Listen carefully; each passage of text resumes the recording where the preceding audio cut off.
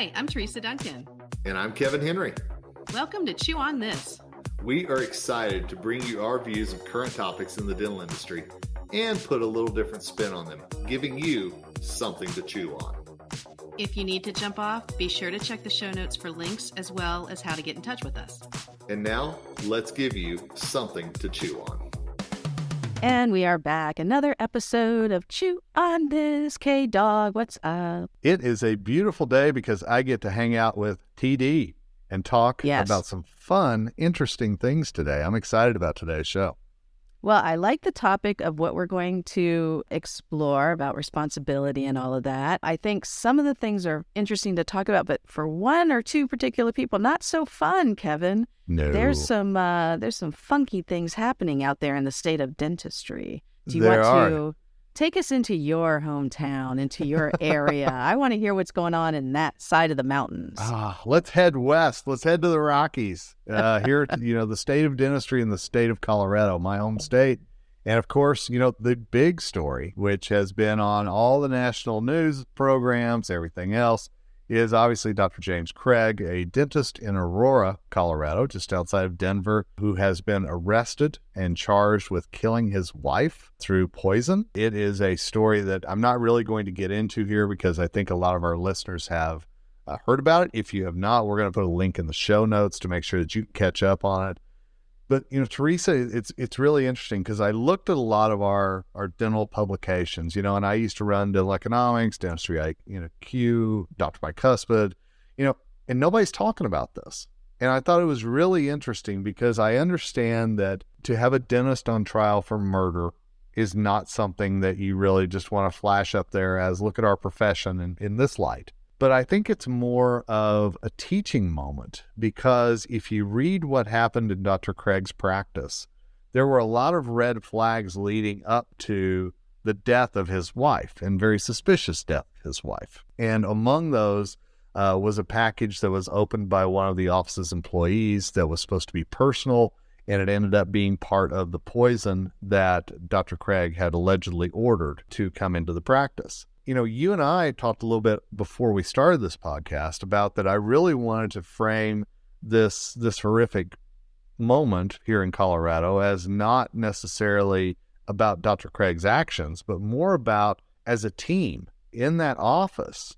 When do you realize that enough is enough? And when do you really have those spidey senses go off to say, I need to ask a question or I need to say something here? And it's not just about poison coming through the mail. It can be about billing. It can be about infection control protocols. It can be about, you could see a patient with bruises. There's a lot of things that I think our dental team members see every day that sometimes we either get so numb to because we've seen them so often, or we're scared to say something because we know that that's the first domino of many that could fall. Well, and saying something, whistleblowing, or just speaking up really is very uncomfortable. And it's very upsetting of the apple cart. Do you know what I mean? Like your life is fine. You went into work one day, you thought you just had to do setup and, there's a tough number 13 we got to work on. And then all of a sudden you're like, that doctor just touched so-and-so. And now what am I supposed to do? And your whole life changes in an instant because now you're talking to authorities, now maybe the dental board, or you go, I don't know if I saw that. And you just go home, maybe tell your partner or, and just go, I don't know. And then you just decide not to do anything. So is there the personal responsibility that we were talking about earlier? I think it's really good that we're talking about it from that point of view because it would have been easy we're saying, of course, well, if somebody had just done this, we would have caught this. If somebody had just done this. But when you're in the situation, you have to think about a lot of things like, Kevin, I got to make sure that I can put, food on the table for my kids. I got to make sure that, I'm going to be able to save for Christmas. I mean, there's a lot of extenuating factors there, but does that abdicate responsibility? That's the question. How much is too much? What's the line in the sand where you say, you know what, lifestyle, salary, everything else aside, I have to say something. And I really wonder, are dental team members able to say something more today than they were maybe 5 years ago? Because let's be perfectly frank, we know jobs are plentiful out there. We know that there are always practices looking for another hygienist or assistant or front office or whatever it might be. And I think that in and of itself, if you're so worried about your career, if you're so worried about that, does that give you a stronger spine to say something? We have another case that we'll talk about in just a second, but it's a dentist in Knoxville, and it's been going on since 2019. I know this is something you've talked about in your classes, and they finally came down with a ruling. We'll get to that in a second, but 2019, obviously before the shutdown, before the market went completely upside down, like this is bizarro employment market right now. It's crazy. What I was thinking is, yes, I can walk in as an assistant tomorrow and say, oh, I should be making X amount of money. Okay, fine. But if the market's good and I know I'm going to be able to hop to another job, if I see something crazy, like a shipment of poison coming to the office, am I able to then, in my mind, just go, I'm out, peace, I'm out, and I just go to the next office? Whereas before the lockdown, I might have felt like I was stuck. Maybe I can't find the job making this much money. It's this close to home. So I wonder if before the lockdown, then the agonizing over whether or not to do the whistleblowing is more pertinent. But now that you have increased job flexibility, instead of worrying about whether or not I'm reporting, you're just out. This is somebody else's problem. Yeah. I don't know. I think you've got those two things going on in the marketplace. A question that I wanted to ask you in regards to that, because, I've never been in a position to hire somebody in the practice. But one thing I've heard, and I'd love your opinion on this, if I'm a whistleblower, if I'm somebody who says, oh, this is horrible, this is happening, I turn in my dentist or turn in a hygienist for whatever, and then I come to your practice, do I bring a black mark with me? Or are you hesitant to hire me because of that?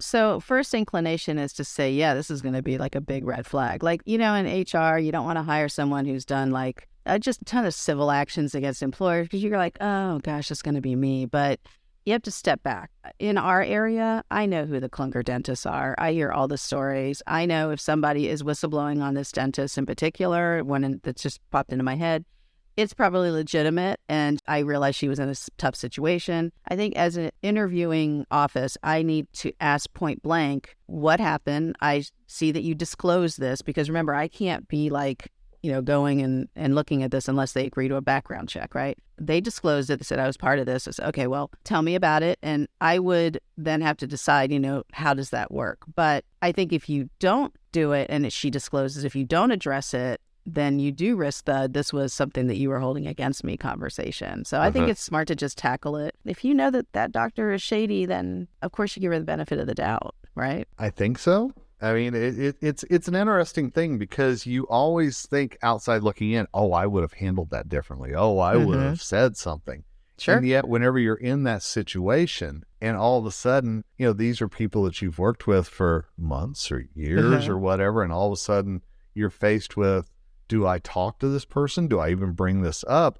I think that it really causes a lot more dilemmas within ourselves than we think outside looking in would happen. Let me put a different spin on it. Okay, so this doctor in your state.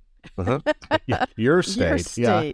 Although, you know what, he's in Aurora, and my best friend lives in Aurora. So I know the town very well, and she actually is familiar with that office. So it was a very interesting text exchange back and forth. But let's take the murder part out. Jeez, I can't believe I'm saying that. Let's take aside the murder part. We know that there are doctors out there in crisis who are having really bad days. Maybe they're mentally ill. Maybe they're substance abusing, whatever. So there is an obligation for patient safety, of course. But I've talked to quite a few people who knew their dentist was on some sort of abuse or some sort of substance, and it was affecting them in the office. And rather than turning them into whatever, they marshaled the forces and did interventions and all of that. So I think there's a point of realizing this is somebody that needs help. And whistleblowing at that point, I'm assuming is the last resort. It's almost like having somebody hit rock bottom, right? Yeah. Listen, I mean, I've watched enough true crime to realize this guy never watched an episode of true crime. Because you do not order poison to go to your office. I mean, this is like reason number one to get a P.O. box. Like, how stupid are you to order poison to go to the office? I'm sorry, Kevin, I had to go there because my true crime mind was like, what are you doing? And then, I don't know, it's salacious, I know, but I mean, salacious. Come on. There's like all this motive all over the place. His team members knew something was funky. You also don't allegedly Google, is arsenic detectable in an autopsy? Yeah. There's a lot of things that, it's like this is like a Lifetime movie. This will be a Lifetime movie. It will be. And sadly, I feel like there have been a lot of cases in Colorado that turn into Lifetime movies and not the Hallmark movies, where they're up in the mountains and fall in love. No, it's not that. No. There will be no beautiful romantic snow falling on this dude. But it is interesting the fact that the employee opened it up and looked at arsenic. It was arsenic, right? Yeah. Or was it cyanide? Let me just read that.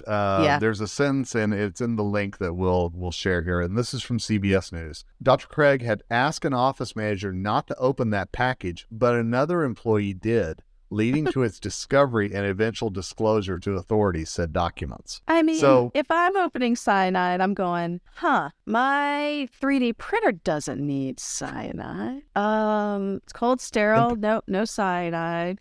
What the heck? Yeah, of course you're calling the cops. Of course. I'll ask you this because you've worked in the dental practice.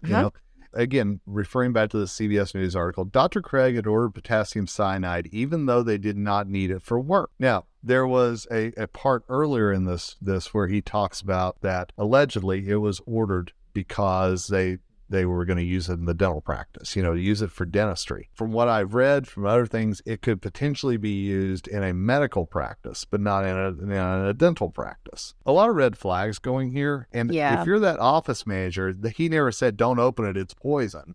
He just said, don't open it, it's personal. I'm just wondering, did the office manager have any clue at all?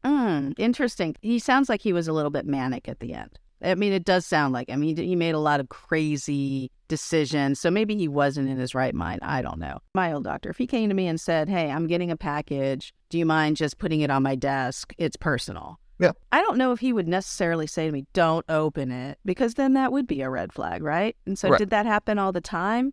If it happened all the time, it's not a big deal. But if it never happens, of course, it's going to make me go, whatever. But, there's so many packages coming in and out of the office that this guy, he was dumb for doing that because it's going to get mixed up. Any assistant who sees a brown package sitting around the office, any assistant who's worth her salt is going to go, I need to put that away. That's inventory. Right. Exactly. You just don't leave that around, And there's another side story here, and I don't want to take away too much time from what you're going to bring here in a minute, but there's another story that I've read several places that the dental practice was financially in trouble before all of this became. And I wonder, did the employees even know that? Did they realize that there was that pressure building even on that side of things, let alone the marital side of things? Yeah. So I'm very curious. I think, first of all, you always know when there's issues with the marriage. I mean, doctors, if you're having issues with your marriage and you're trying to hide it, we will find out, not because we want to, but it's just going to come out. You're going to be super stressed, like you're going to hang up on the phone with your partner and you're going to be in the worst mood ever, and we're just going to know. And if your partner comes into the office, we can see that stuff right away. And there's also drama llamas that are watching that stuff too. So, we're going to know. So you might as well just, to confide in your manager. And I don't want to take these calls. I don't want whatever. So that being aside, how do you tell if the office is in trouble, or if really what it is the owner of the office, if they're struggling? I'll give you a couple from my experience. When your lab bills aren't getting paid, a lot of times lab bills and supply bills get paid last because you need to pay your rent, you need to pay your utilities to keep things going, your mortgage. But you can always push off supply bills. You can always push off lab bills. So when you're really bad with cash flow right now, that's what you're going to see is, so if you're working for a dentist, all of a sudden your lab's going, yeah, we'll be happy to process this, but you need to pay your bill. That's a problem. It's even so bad. Some offices, some doctors are so well known amongst distributors like your Shines and Pattersons of their payment practices that sometimes if you ever told that you need to pay upon receipt of the supplies, you're in a bad situation because they still do that. It's COD for us, the young people on here. It's cash on delivery, right? Or check on delivery. So they'll give you the supplies, but they're not unloading anything until you write a check.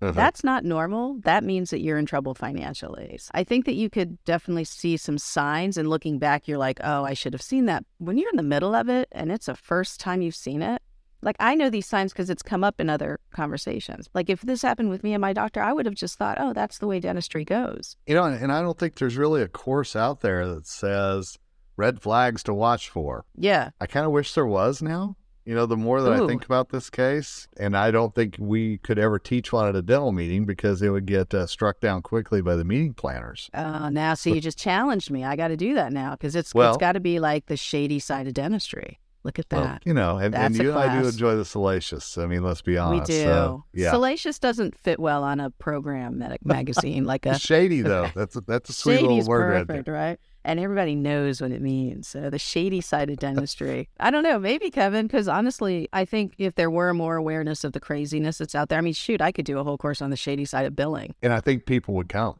I absolutely do.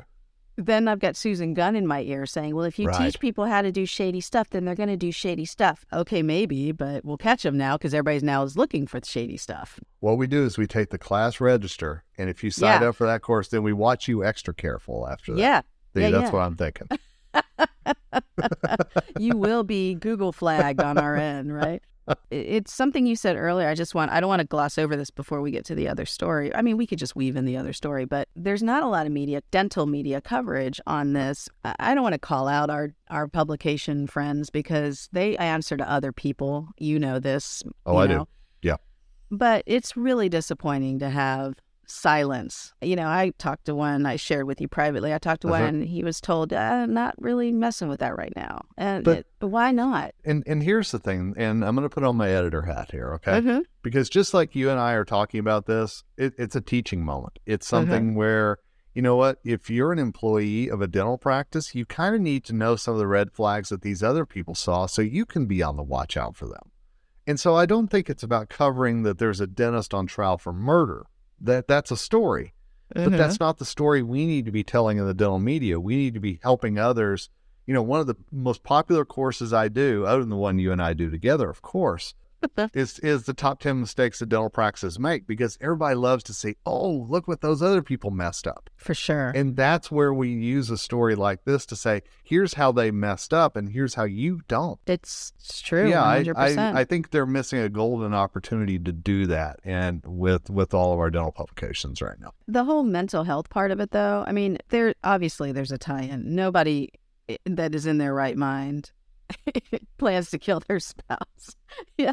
I mean, there's things called divorce attorneys that you go to first, hello. What was really interesting to me is Facebook. I learned more about this case from the Facebook groups than I did from the news. So the Facebook groups were, well, I know this and I know so-and-so and I went to school with so-and-so. All of the pieces started coming together, and then turns out he was having an affair with somebody, an orthodontist somewhere else. But what was really unfortunate is this person, and I'm not going to name it because I don't think that's right, but she was blasted all over the Facebook group. What happens if she was like, I'm not down with you, dude, but it's not her choice anymore? Maybe she was, maybe she wasn't, but now she's all over the place. So her practice is, there's a lot of crazies out there. You can't just put people on blast like that. Well, today's social media, anybody can say anything. The keyboard warriors are powerful, powerful people. And I think that's where we've got to kind of strip the emotion out of it and just say, as a business, this is what they did wrong, and here's why you shouldn't be. But absolutely, the human side of us, we're absolutely ready to sink claws in somebody. My friend in Aurora told me that there's also another dentist in the area that had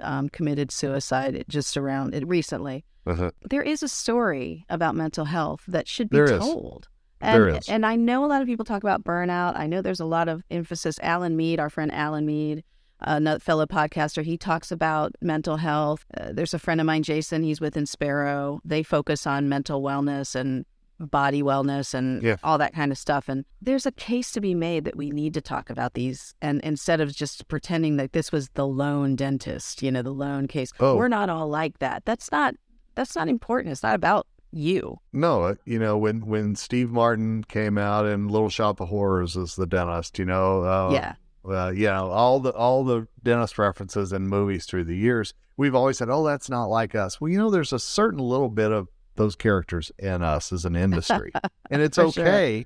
Sure. But you're right. I think that we need to make sure we're doing okay before we make sure that we can tackle a big problem that's going on in our practice. And so I don't honestly fault the office workers. I don't honestly fault anybody else at that practice, because you don't know what they were going through either through that time. If you knew the practice is in financial trouble, my guess is they're worried about their jobs too. There's sure. probably a lot of stress in that practice. So I don't put them at fault for anything. We're not blaming the office workers. It's just, this is something to think about before it happens to you. Yes. I say this all the time. You don't want to make reactionary decisions. Like, you want to at least run through these scenarios. Let's talk about the Knoxville dentist real quick, because that's a situation. Now, remember, this was back in 2019 before the shutdown. And the reason why we're still talking about this is because they just came up with his ruling, right? I sent you that. Let me just fix that, find that here. So he was sentenced to prison for conspiring to commit fraud. So this is Clarence, nicknamed Buzz Neighbors. So Buzz Neighbors, we'll call him Buzz. 56 years old, sentenced to 6 months in prison, and then followed by 6 months of home detention. I mean, is home detention really that bad? We did that in 2020. We all survived it. I mean, yeah, right. Like, time served here. Okay, so pleaded guilty to conspiring to commit healthcare fraud. But there's a whole bunch of other stuff here. So let me just read this number. I mean, this is shady stuff that you could spot too.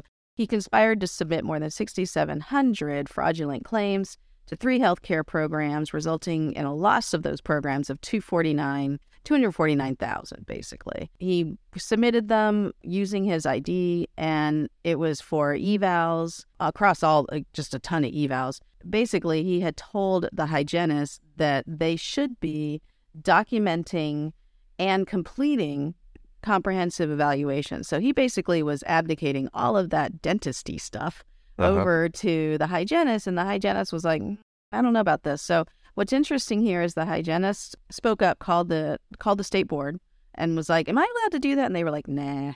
And she went back and said, okay, I'm not supposed to do this. And then she alleges that the hygiene coordinator, who it's admin, I'm guessing that's an admin person. The hygiene coordinator then reduced her schedule and told her she needed to basically do it, fall in line or else. And then when she didn't, she reduced her schedule, and there was a lot of pushback and retaliation. And so she alleged that, and I guess she had proof. So that's where this came into play. So good on the hygienist for doing that, because she's in danger of losing her license, right? By doing that. So she was able to avoid that. She did the right thing. She absolutely did the right thing. But that's not the only team member that this Dr. Buzz had pretty much coerced into doing things. So I know you talk about this part, that he was asking assistants to do things that were over and above their scope of practice. That's an easier thing to get away with, because number one, assistants typically aren't aware of their practice act. There's no license or test that they had to sit for that's at the level of the hygienist, because the hygienist definitely could lose the license. I mean, they go through a lot more schooling. When you become a dental assistant, you get a certificate, maybe a certification, depending on where you go to. You could lose your license as a hygienist. That's big, and there's liability involved in there too. So I'm going to guess the assistants at this office maybe didn't have all that training, weren't aware that they weren't able to do certain things. But when they found out, they rightfully spoke up.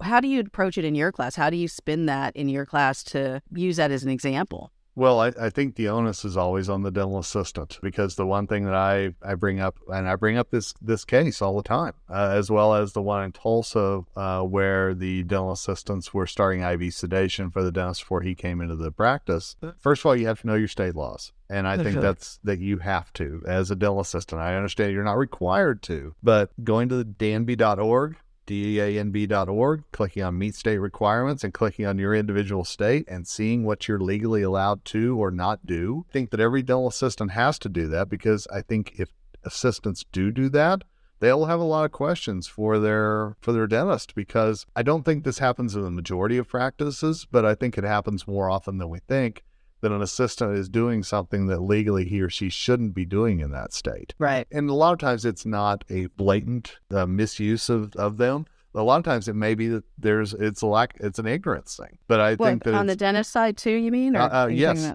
absolutely. All around? All around. I do believe that. And I have heard of that, that it was just, I didn't know that. And obviously they stopped whenever they learned it. But it's up to the dental assistant to make sure that he or she is making sure his career moves forward. There's no legal issues, anything else, that you stand up and you say, I'm not supposed to be doing this. We need to talk about this. The whistleblower conversation wouldn't be complete without us talking about the fact that there are states that offer whistleblower payments. Sure. I don't know necessarily clinically as far as OSHA or HIPAA, but I'm sure there are infection control. I'm sure there's whistleblower money available. I know on the healthcare, the finance part of it, submitting claims, I mean, there's a lot of whistleblower dollars there. So I'm saying this because I don't want you to go out looking for whistleblower dollars. No. But it's a factor when you're thinking about, should I stay and should I do the right thing? Because you may turn in a doctor, but unless you have evidence, unless you've got something for them to look at, it's very easy for that to be just a warning. And now you are off the list. Now he does talk to you, or she does talk to you, to her colleagues of you will believe this and you will believe that. Now, that does happen in this area. I do know, I've heard from dentists, I got rid of her because she was threatening this, and this. And it makes you go, well, was it a real threat or was she just being a crazy, employee? So again, two sides to every story. But if you are in a situation where you feel strongly that this is just wrong, I think people rationalize it of, this is wrong and I need to do something, or this is just messed up, I need to get the heck out. So there's two levels there. If whistleblower compensation makes the one decision easier than the other, maybe that is something to look at, because you would be doing the right thing just on an official level, though. Yeah, I mean, that opens up that door. With the pay comes a lot of things that are required of that too. So I don't think any decision when it comes to what we've talked about today should be entered into lightly. Absolutely not. And I know people are very quick to rush to judgment today and to assume the worst sometimes. And that's where I think communication, asking a question, saying, hey, I noticed this. Is this something, just trying to get to the bottom of something without jumping there already in your head. I think that that's a really important skill to have today for any of us. Yeah. You got to stick up for yourself in your workplace, right? I mean, I know we talk a lot about bullying and all that, and you got to stick up for yourself, but you got to also stick up for your ethics. I mean, I see this all the time in Facebook. My doctor wants me to bail out this, and this. That's not right, is it? And I mean, it's a cult. People just jumping on, you need to quit. You need to quit. That's fraud. It's fraud. It's like, I don't know. It's cut and dry. And the poor person's just saying, is this right or wrong? Just pump the brakes a little, Yeah. And now she's getting like a whole, you need to change lifestyles and all this kind of stuff. And forget your kids, do the right thing. It's not right. So as far as the the Knoxville dentist, so I'm guessing his license was gone. I should probably check on that. I can't imagine they're going to give his license back. Because I know after a certain amount of time, if you do your time, you can always petition to get your license back from the state. I can't see that happening. But, one thing that a lot of people don't realize is that it's very easy for a dentist to move to a different state and start up again. And you see this with Medicaid fraud, especially. A doctor will get convicted of Medicaid fraud and then they pop up in another location in another state. I wonder if the state boards do anything like that, sharing information. I haven't looked into that. Yeah, I'll be honest. Excuse me, I haven't either. But it's a really good question. Yeah, there should be like a database, right? Shady database. ShadyDatabase.com. Oh, man. ShadyDentist.com. ShadyDentist.com. Oh. It's not even dentist, though. I mean, honestly, like we talked about our Medicaid fraud case, our Alaskan people, the doctor, hoverboard dentist and his manager. The manager was just as guilty, right? Oh, and you know what? I love my assistants, but there's some shady ones out there. I mean, let's be perfectly honest here. Absolutely.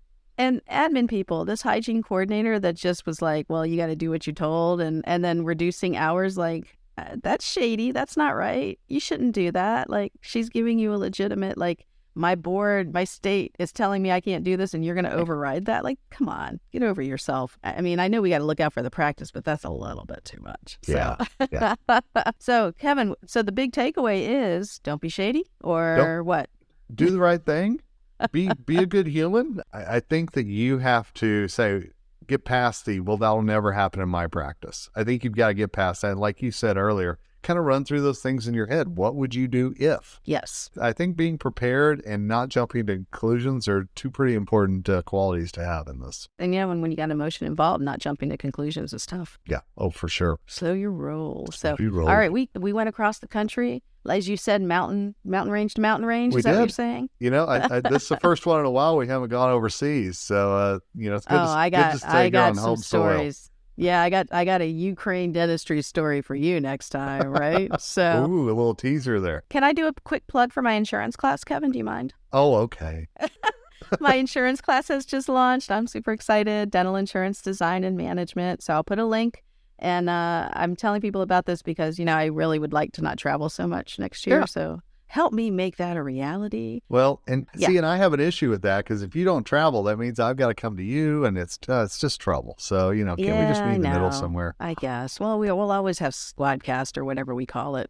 What is it? It's a Squadcast. I can't remember if I'm on Zoom or Squadcast a lot of the time. So chew on this, listeners. I will put a nice little code for you in the show notes. And Kevin, thank you for my shameless plug. I appreciate you letting me do that. So. You can be shameless anytime. That's one of the bajillions of things I love about you. Shamelessandshady.com. All right. Okay, dear listeners, thank you so much for spending your time with us. And that's a wrap for this episode of Chew on This. We hope you laughed and learned a little. Check out the show notes for any links we mentioned, and don't forget to give us a rating on your podcast app. Feel free to drop us a comment on social media or by email if you have any suggestions for future topics. We'll be back in about 2 weeks. See you then.